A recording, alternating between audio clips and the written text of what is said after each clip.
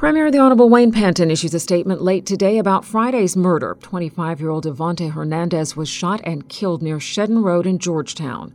The Premier says the brazen daylight murder speaks to a new level of criminal threat, which we must quickly and aggressively confront with every tool at our disposal. On behalf of government, the Premier expressed his sincere sympathy to the family of the victim and to reassure them and other residents of our islands that the safety and security of our people remains, quote, our number one priority. The Premier says the Royal Cayman Islands Police Service is actively investigating numerous leads and working closely with members of the public to bring the perpetrators to justice. And while no arrests have been made yet with regards to the murder, he says government is committed to fully supporting police and new Commissioner Kurt Walton, in whom he says we have the greatest confidence. The police service recently issued another appeal for witnesses to come forward, as you've heard here on Radio Cayman, and to provide information. The Premier is joining that call to action and encouraging members of the public to call the Major Incident Room. The number is 649-2930. That is 649-2930, with any information they may have about the case. If you'd like to make an anonymous tip, you can do that directly to police on their confidential tip line. The number is 949-7777. The jury has returned a verdict in the attempted murder trial of a West Bay man. Radio Cayman's Jevi Ebanks has been covering the trial and now has the latest. Honorable Justice Cheryl Richards concluded her summation of the case for the jury this morning. The jury of 4 women and 3 men were sent to deliberate shortly after 11 a.m. At 2 p.m., the not guilty verdicts came in. It was alleged that in 2022, Druvon Elvis Kirtley Ebanks shot at Michael Kyle Forrest outside the power supply bar. Over the case, Crown Counsel Scott Wainwright told the jury that between the CCTV footage and text message recovered from the suspect's phone, the jury had enough to convict Ebanks of both charges against him. Defense counsel Amelia Fossahini, who represented Ebanks, argued that the Crown Counsel's evidence does not meet the burden of proof, and she asked the jury to return a not guilty verdict. And about 2 hours later, Ms. Fossahini's client was found not guilty on all counts. Jevi Ebanks, Radio Cayman News. A new policing era for the Cayman Islands as the reins are handed over to Kurt Walton.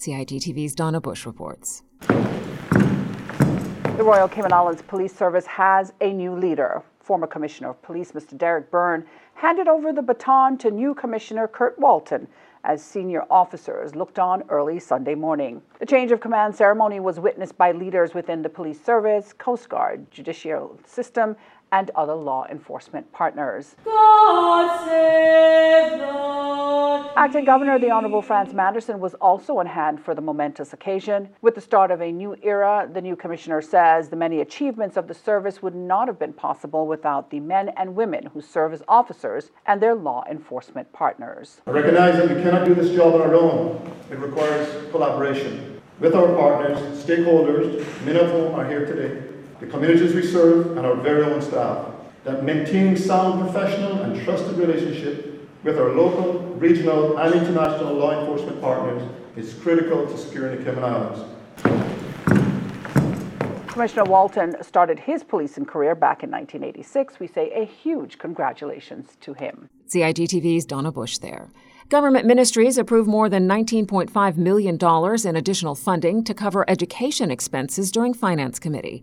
That includes the $2.2 million for primary education services we reported on Monday evening.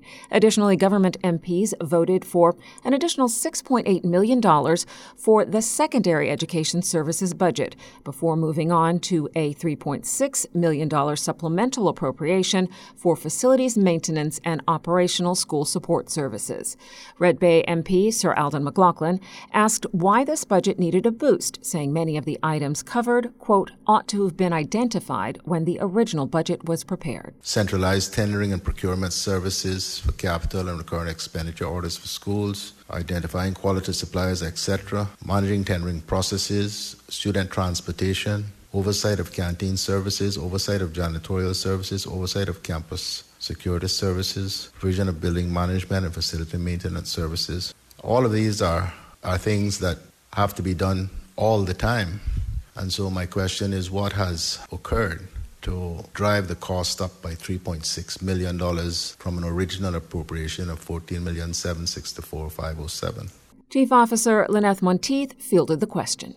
In terms of transportation, there were additional routes put on for students. We had increased students. Also, the new John Gray's High School services came online, and those were services that we couldn't have predicted beforehand. And many of our buildings are quite old, so there are increasing costs in maintaining those buildings. And finally, there was a vote on an additional $6.9 million to cover extra costs for local and overseas scholarships and bursaries. How many kids did we do scholarships for this year? I'm reliably informed, Mr. Chair, 822 students. And this is an increase of how much from the previous year? 102 students increased. The extra money was approved despite the opposition refusing to support additional spending by the PACT-led administration.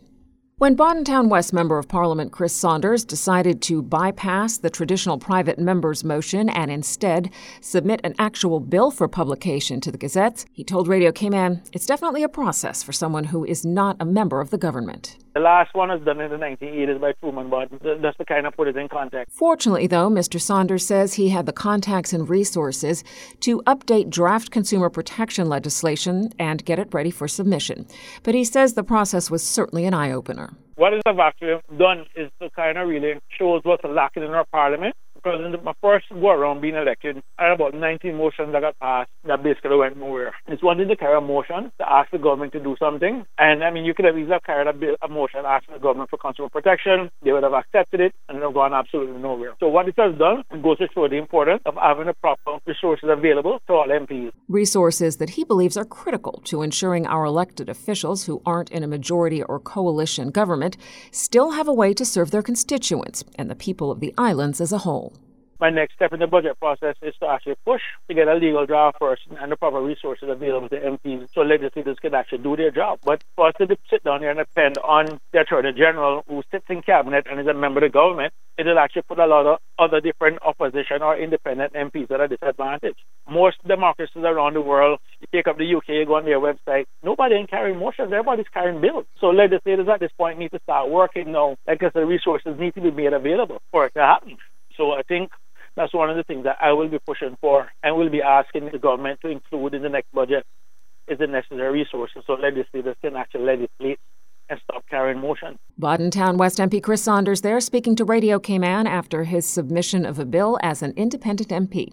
If passed, the legislation would tackle consumer protection.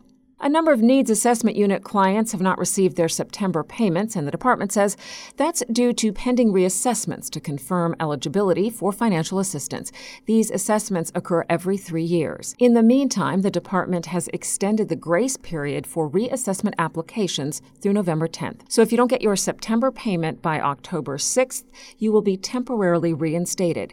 However, if pending requirements are not submitted to NAU within the grace period, that will lead to termination of services by December 31st.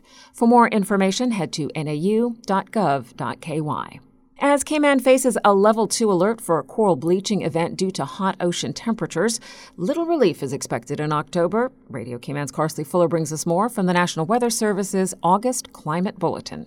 Every month, the National Weather Service sends out a report which breaks down some of the more interesting weather events over the last few months and tees up what's to come. Looking at the previous July to September period, the average temperature was 87 degrees Fahrenheit, which was above the climatological average. September's average temperature was also 87 degrees. According to the report, rainfall totals saw 23.7 inches falling between July and September.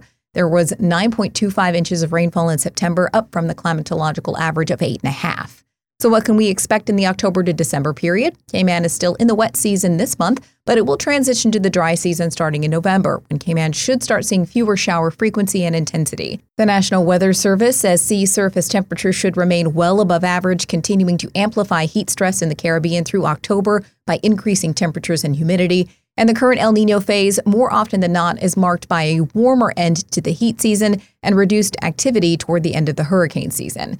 Looking at precipitation, between 12 and 19 inches of rain typically fall during this period, with the year's forecast calling for a 40% chance of below normal rainfall average. In terms of heat, there's a 50 to 60% probability of above average temperatures for the stretch, which is usually about 81 degrees. Reporting for Radio Cayman News, I'm Carsley Fuller. Foodies, get ready to stuff your face with some top quality dishes as Restaurant Month is back for 2023. As the Caribbean's culinary capital, it is crucial to recognize the vital role our amazing restaurants play in driving our tourism economy. Cayman Islands Tourism Association Executive Director Jay Earhart tells Radio Cayman more than 50 restaurants and bars have signed up to highlight the diversity of Cayman's culinary sector.